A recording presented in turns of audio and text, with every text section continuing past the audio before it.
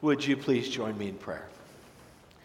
May the words of my mouth and the meditation of our hearts be acceptable in your sight, O God, our rock and our Redeemer. Bless us, Lord, in this refreshing time together in your word. Knit us together as people of the story of salvation of Jesus, and bless us with a sense of the generosity of your grace and of your forgiveness that links us together as children of the Almighty. This we ask in Jesus' name. Amen. Just got to get dialed in, and then I'm good to go. It's amazing how things work, and you get up and get going, and you get it figured out. And because I have a Mac, I couldn't get on the hard drive that I was supposed to get on, and guess what? It all works out just great. Grace to you and peace from God our Father and from our Lord and our Savior, Jesus Christ. Amen. I struggle with the text today. I struggle with it because I don't like to think of myself as a judgmental person. And there's people that the moment you say to them you're a Christian, they jump to the next lily pad that says, well, then you must be judgmental. As a matter of fact, two of the marks of what non-Christians say the church is about are here in Luke's Gospel, chapter 6, when he speaks of hypocrisy and judgmentalism. They're kind of like twisted cousins of one another. About 10 years ago, the Barna Institute did a survey of 25,000 young people. And there were 5 marks of what people kind of outside of the church were looking at people inside of the church. And there were 5 pieces that they came up with: homophobic, judgmental, hypocritical, evangelistic in a negative sense, meaning that I can, if I win Pat for Christ, then she's an object to me to win to Christ rather than my friend. So, in essence, Christians use people. And the last thing, of course, was politically inclined. So it's fascinating for me to reread some of that this week and think about some of the presuppositions I hold in my mind and how I don't want to be referred to as judgmental, and yet there's times where I have to make judgments. This is how it's going to be. This is my value system. This is how I see the world. This is who I am and my identity. And then the words of Jesus here: judge not, lest you also shall be judged. Did you read that with me, those 2 verses 37 and 38 of Luke chapter 6? We read together. Do not judge, and you will not be judged. Do not condemn, and you will not be condemned. Forgive, and you will be forgiven. Give, and it will be given you. A good measure, pressed down, shaken together, and running over, will be poured into your lap. For with the measure you use, it will be measured to you. Now, is that one of those ones where you go, yes, I'm so excited because I'm the most gracious, loving, generous, forgiving person in the whole world. And if everybody's going to get paid back for what they do, it's going to be me. I'm going to have 2 donuts after church. I'm going to have Starbucks. My life is grand. Everything's good. I'm a better person. Or are you one of those persons that kind of goes back in your life and you go, oh. This week I was judgmental. This week I was condemning. This week I didn't forgive. I can't let this go. A little bit of a Scrooge with my life. And I think your basic Christian person kind of struggles reading this because it's if-then statements, right? If you judge, then you will be judged. If you don't condemn, you won't forgive, and you'll be forgiven. It all makes it kind of up in the air. Maybe that's where Jesus was going, to afflict comfortable people in this text, to look at people who thought they had their lives all together and say, it's a little more tricky, it's a little less put together than what you thought. But I'd like to spend some time in these 2 verses today. Do not judge, do not condemn, forgive, and be generous.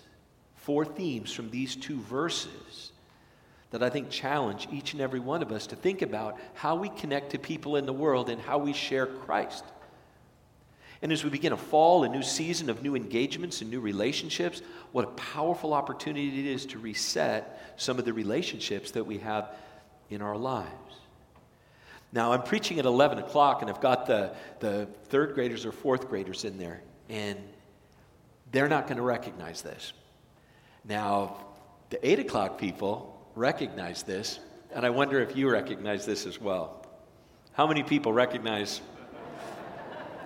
ain't it good to be home? You know, it's gray hair, bald on top, and I remember, isn't that special?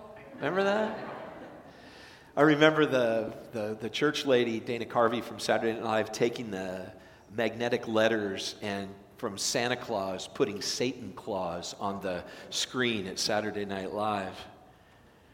There was something kind of funny about the church lady, and whenever there's some sort of satire, there's humor to it because there's some truth to it. There's a little bit of reality to what's there.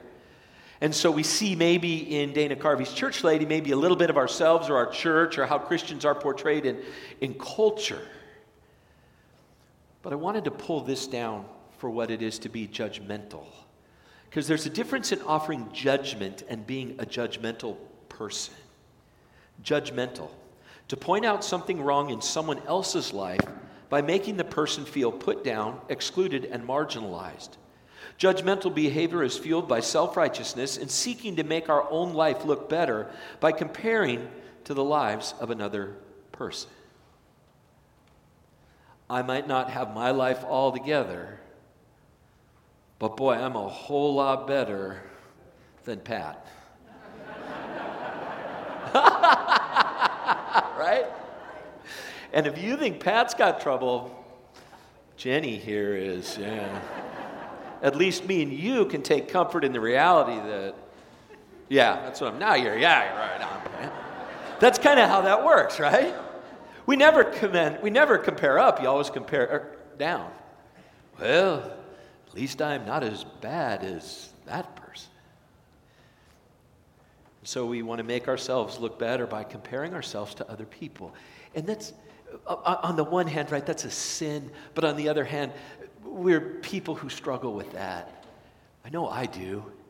If everyone was just as dedicated and committed as I was, if everyone just saw things the way I saw them, if everything just understood and laid their lives out the way I would, wouldn't we all be better? And that's really judgmental on my part.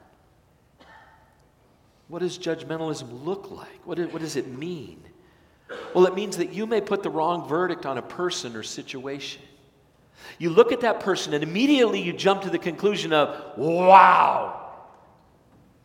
A person comes into church here, they're tatted up, they got the sleeves, they got the thing going on, and all of a sudden there's this little voice inside of us that says, I wonder what the deal is with them, because they're not quite as clean as, me. To laugh, I saw a lady coming with 2 little kids in tow with tattoos all up and down. I thought, good for you. But sometimes being judgmental means we jump to the wrong verdict on a person or a situation instead of let it play out. It also means that sometimes there's wrong timing for that, and we struggle with that. I got to say what I got to say, and I got to say it now. This is wrong, and I need to address this wrong now. I've got parents whose children have kind of left the faith, and they say, but we only have them for 15 minutes at Thanksgiving, and if I don't drill them then, I'll never be able to drill them. Dear Lord, thank you for the turkey. Thank you for the bread. If we don't eat soon, we'll all be dead. Amen. How come you don't confess Christ? Hey, there's 20 of us here. Relax. Right? Sometimes being judgmental means we're on a different, we're on our timetable and someone else may be on a different one. And we afflict them with our timing. Or maybe there's a wrong motivation. Maybe there's something selfish inside of us that's just screaming, I want to be right. I want to be heard. I want to have it all together. I want to be the person on this. I want them to be like me. And sometimes that motivation leads to making judgmental comments. And then there's the whole thing of playing favorites. And that's really tough. 2 people with similar lives, and one finds favor and the other finds judgment. We're upset with the homosexual person until our son comes back with his boyfriend. And we find a way to love this one while we ostracize this one. And that judgment, playing favorites, a painful, painful piece of life, and leads people who criticize the church and criticize us as Christians. I think sometimes they got to nod and say, you're so down on this, but you're okay with this. How come this says favor and this one doesn't? Isn't that hypocritical? And we go, wait a minute. Some of that sits in our hearts. And it's super hard to read this text. We do not have a theology of glory where we look and say, I'm perfect and I'm wonderful and I got it all together. Rather, we have a theology that says, I need God and I need Jesus in my life. And without him, I suffer the judgment of God. As God looks down perfectly from the throne of heaven and says, come on, man. Connect to God, grow together, share Christ. Connect to God, grow together, share Christ. Can you say that with me? Connect to God, grow together, share Christ. That's our discipleship pathway at St. John's. It's what we're kind of about. It's the how of growing in your faith.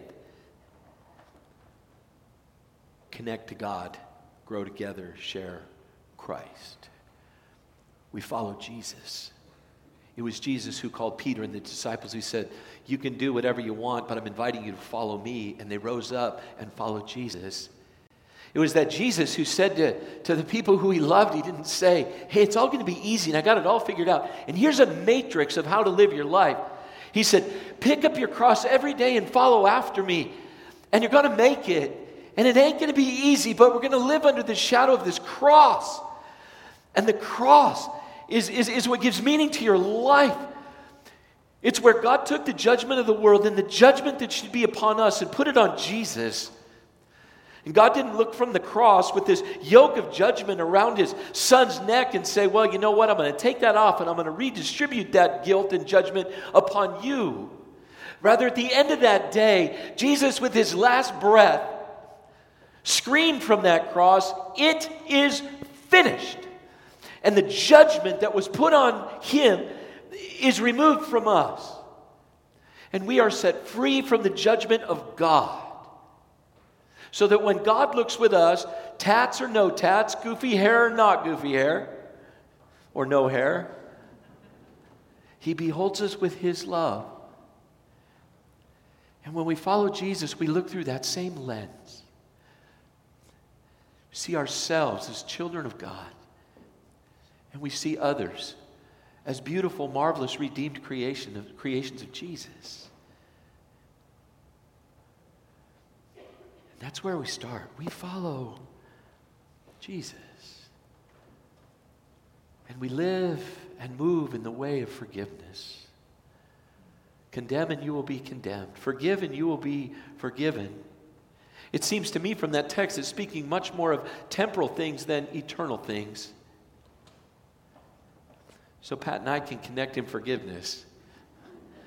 I love you dearly. I've known you for 30 years. I forgive you. Thank you. Will you forgive me? Absolutely. Are you kidding? I love you dearly, buddy.